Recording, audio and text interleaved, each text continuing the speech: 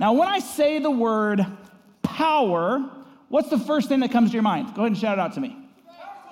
Power tools. Put it in the chat, by the way. Think about the words, power tools. Okay, what else? Dan Shields. Thank you. I will pay him, Noah, later. Yes. What else? Power.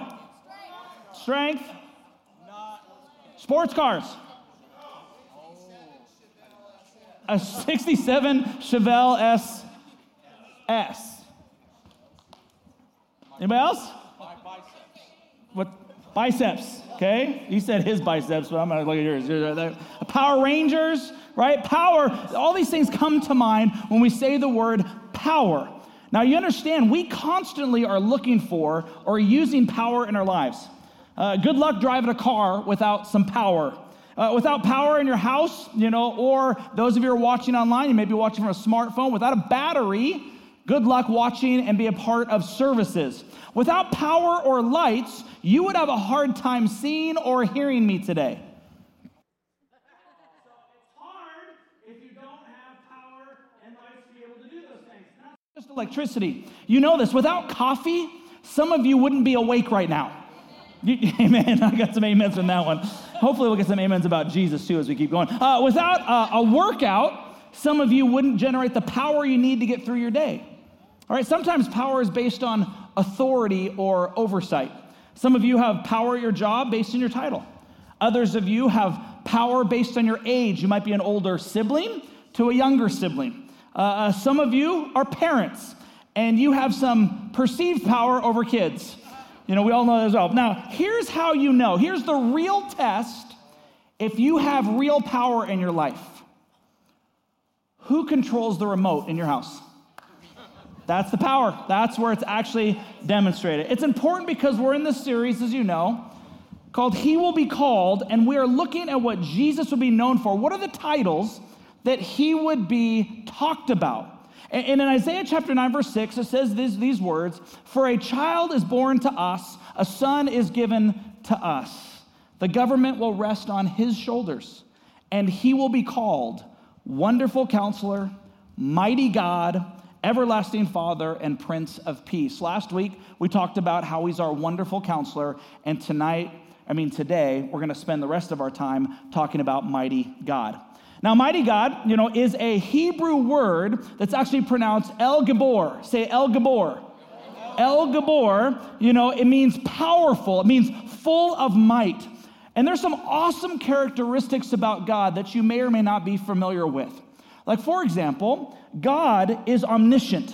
That means that He knows everything, that He even knows your thoughts. Now, I used to think it would be cool if I could actually know other people's thoughts. And then social media was invented, and I said, forget that. I don't need to know what anybody else is thinking. God is also omnipresent. Omnipresent means is that God is everywhere, and He could be at multiple places all at the same time. We have very little understanding of that. The only way we can begin to understand that is the invention of radio, TV, and the internet. Is that right now, literally, you could be watching me online here or in Australia. Now, God can be in those places. I can only just be shown in some of those places across the world. God is also omnipotent, which means that He is all-powerful. He is El Gabor. Say El Gabor. There's your word for the day. He can do anything. Nothing is too hard for God. God is almighty, all-powerful. Matthew 28:18, Jesus says that I have been given all authority in heaven and on earth. What kind of power does Jesus have?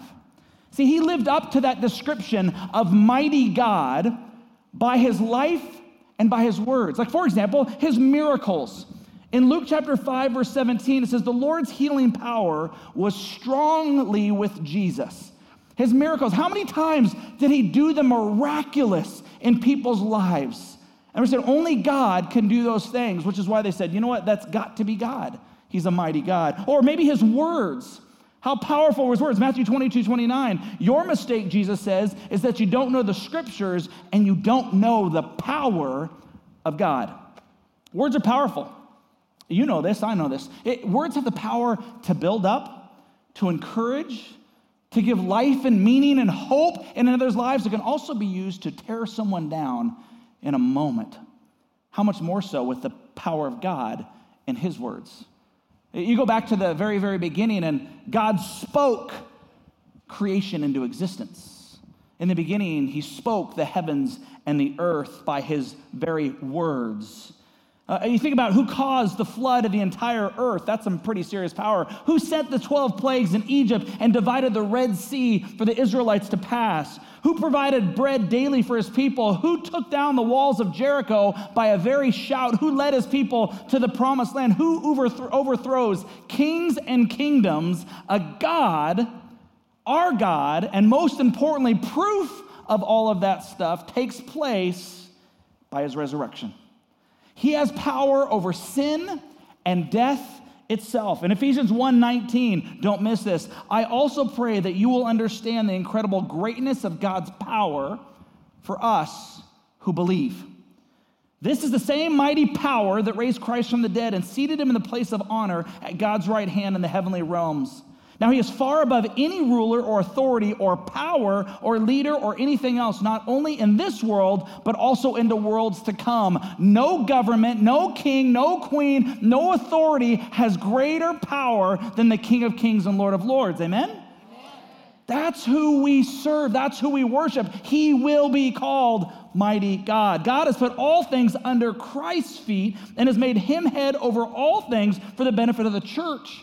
And the church is the body of Christ. It is made full and complete by him who fills all things everywhere with himself. This is evidence. This is when he spoke as one who had authority and power. When he did miracles, he did things that nobody had ever seen before. And by his resurrection, they looked and said, this is God in human form. He will be known as mighty God. But what's really cool is that we serve a God, we serve Jesus, who doesn't keep the power for himself.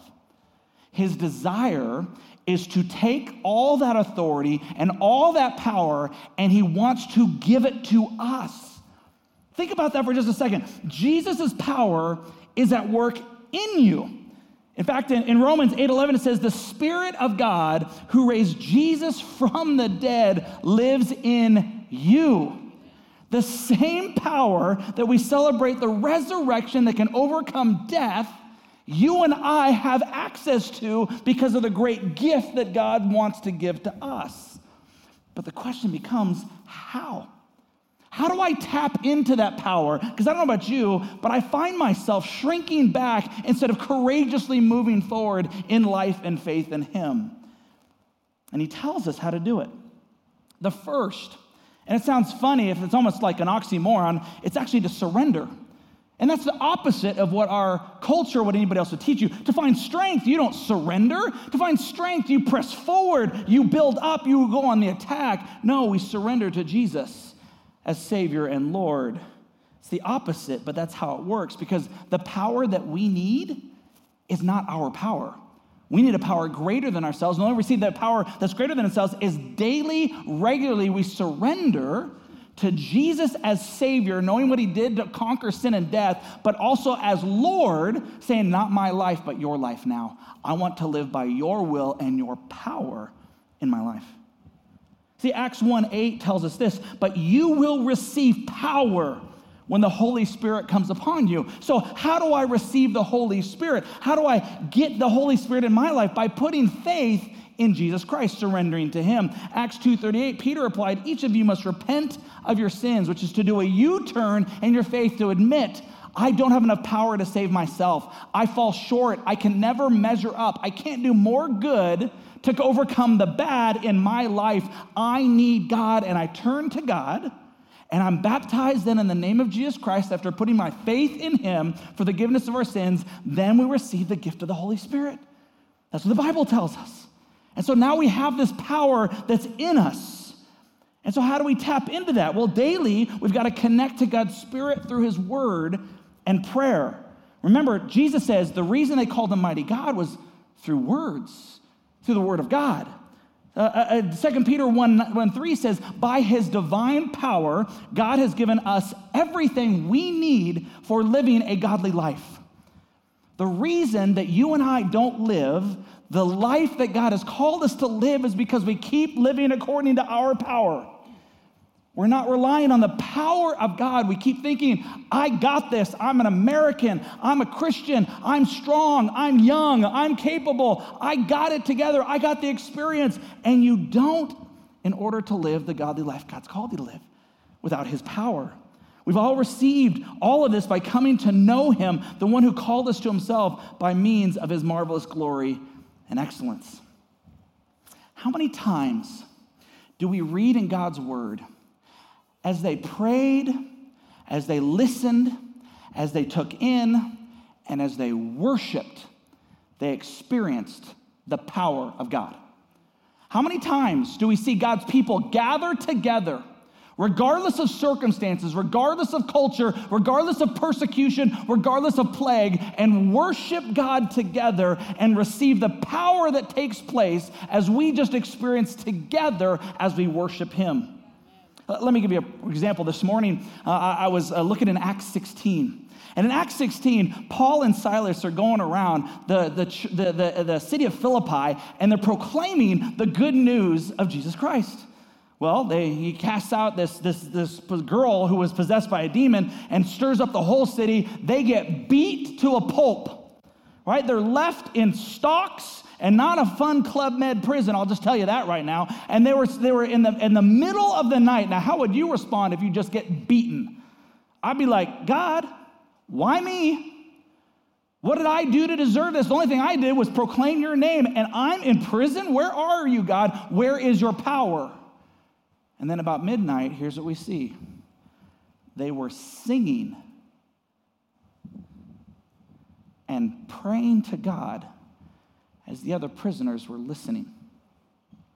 And as they sang and as they prayed, because worship is just prayers to melody, you know that's what it is.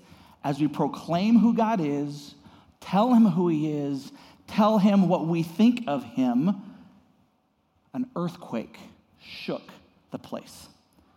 And the doors flew open. The jailer tried to kill himself. They said no. He comes running in, falls at their feet, and asks, what must I do to be saved? The power of God was unleashed through God's people as they worshiped and as they prayed. So will we trust that God is working in us every day? Will we trust that he's working in you? Philippians 2:13 says, for God is working in you, giving you the desire and the power, once again, to do what pleases him. This is one of the best ways that I could illustrate it. So I found this green balloon, okay? This represents my or your life, right? So I'm going to blow this up based on my power, right? Based on my wind.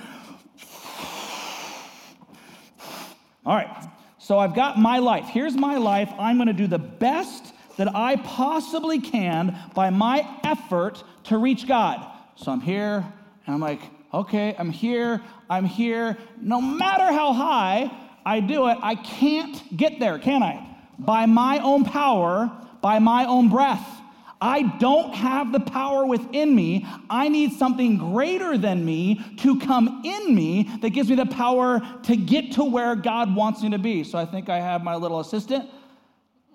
Oh, you're so cute. Let's give it up for Eric Svensson. No, keep that mask on. Nobody needs to see that. All right.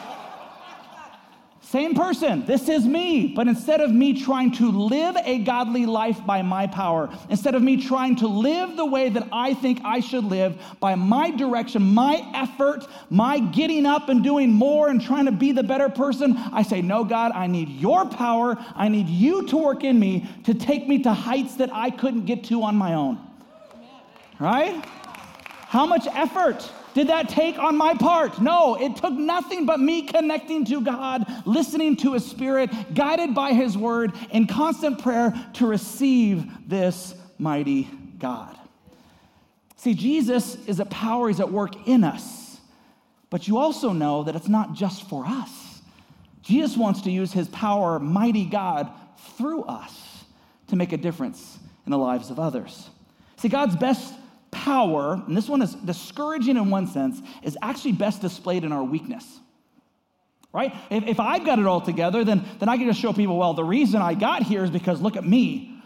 But when I am weak, then I am strong. See, the Apostle Paul, one of the greatest Christians of all time, he had this thorn in the flesh, this tormentor of Satan that was coming to him, and 3 times he pleaded, begged God, please take this away from me. And here was God's response.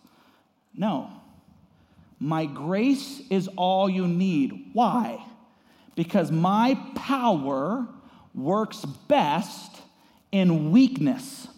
So now, Paul says, I will be glad to boast about my weaknesses so that the power of Christ can work through me. That is why I take pleasure in my weaknesses, in the insults, hardships, persecutions, and troubles that I suffer for Christ. For when I am weak, then I am strong. COVID 2020.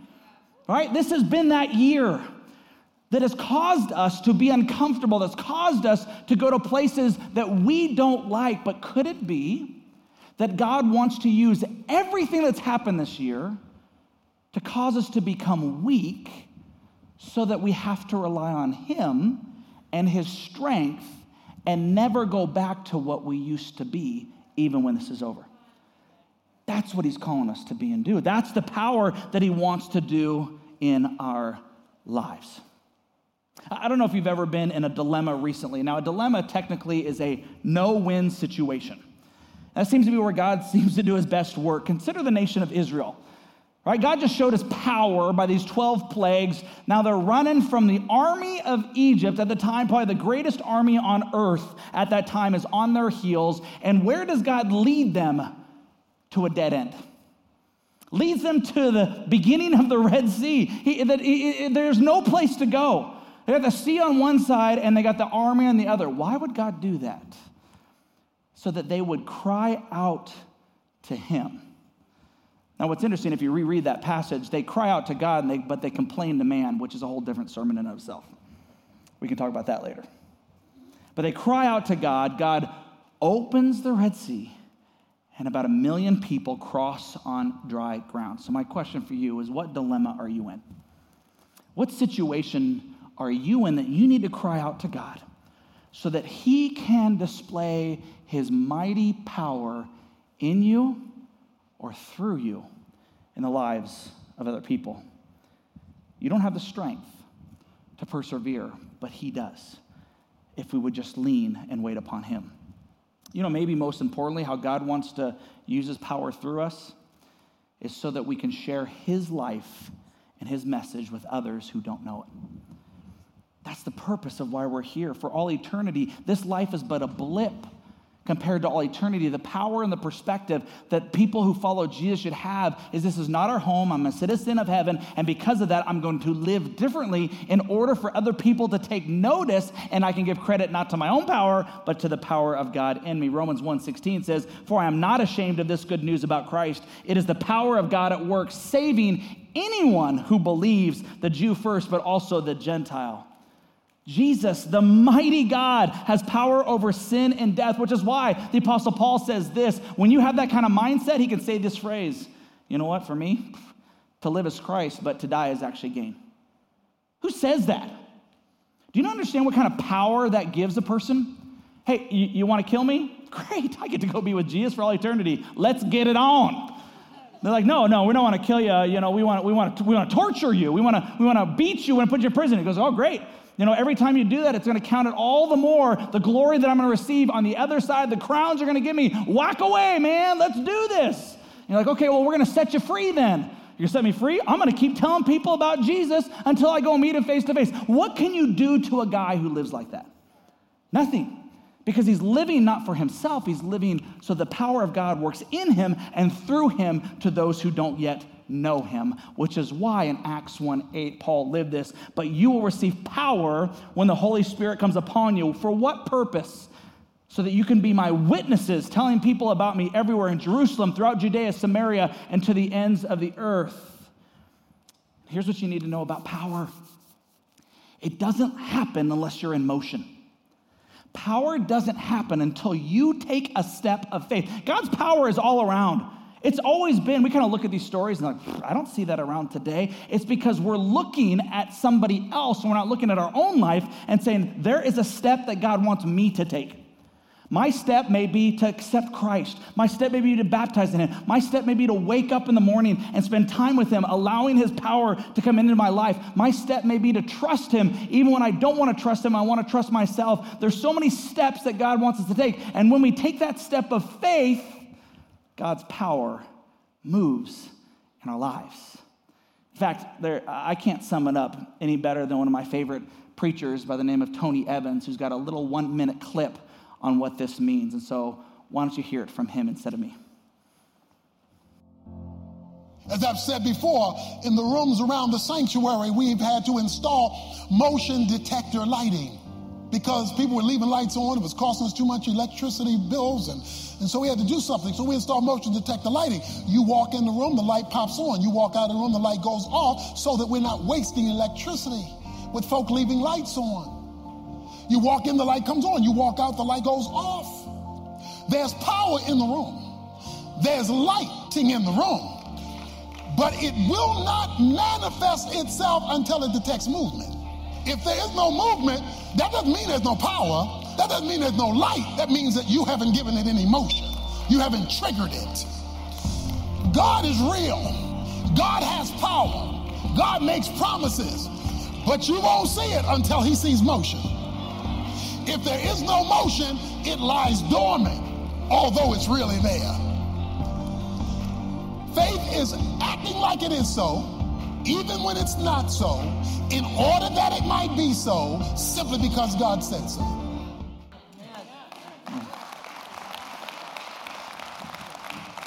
I told you I always wanted to be a black preacher. They're awesome. I'm so jealous, of that. That was, we talked about at youth ministry this week. Who needs some power today? Who needs some power? There's a step that we've got to take. And so how will you tap into God's power today? How will you tap into His power during this week? What is He calling you to trust Him with? We serve a mighty God, El Gabor, and His name is Jesus. Let's pray. Jesus, thank you so much for today. Thank you for the power that we can receive from you.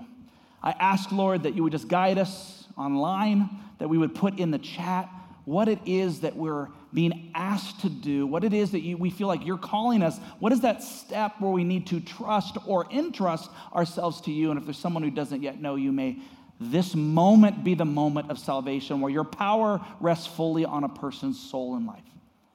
I pray that right now, whether people are in the room, whether they're at Otis, whether they're online, that we would just surrender and just say, God, today, this moment, I give you my life. I give you my life. And Father, since I'm not guaranteed tomorrow, help me live for what you would ask me to live for today, not by my strength, not by my power, but by yours. It's in Jesus' powerful name we pray. Amen.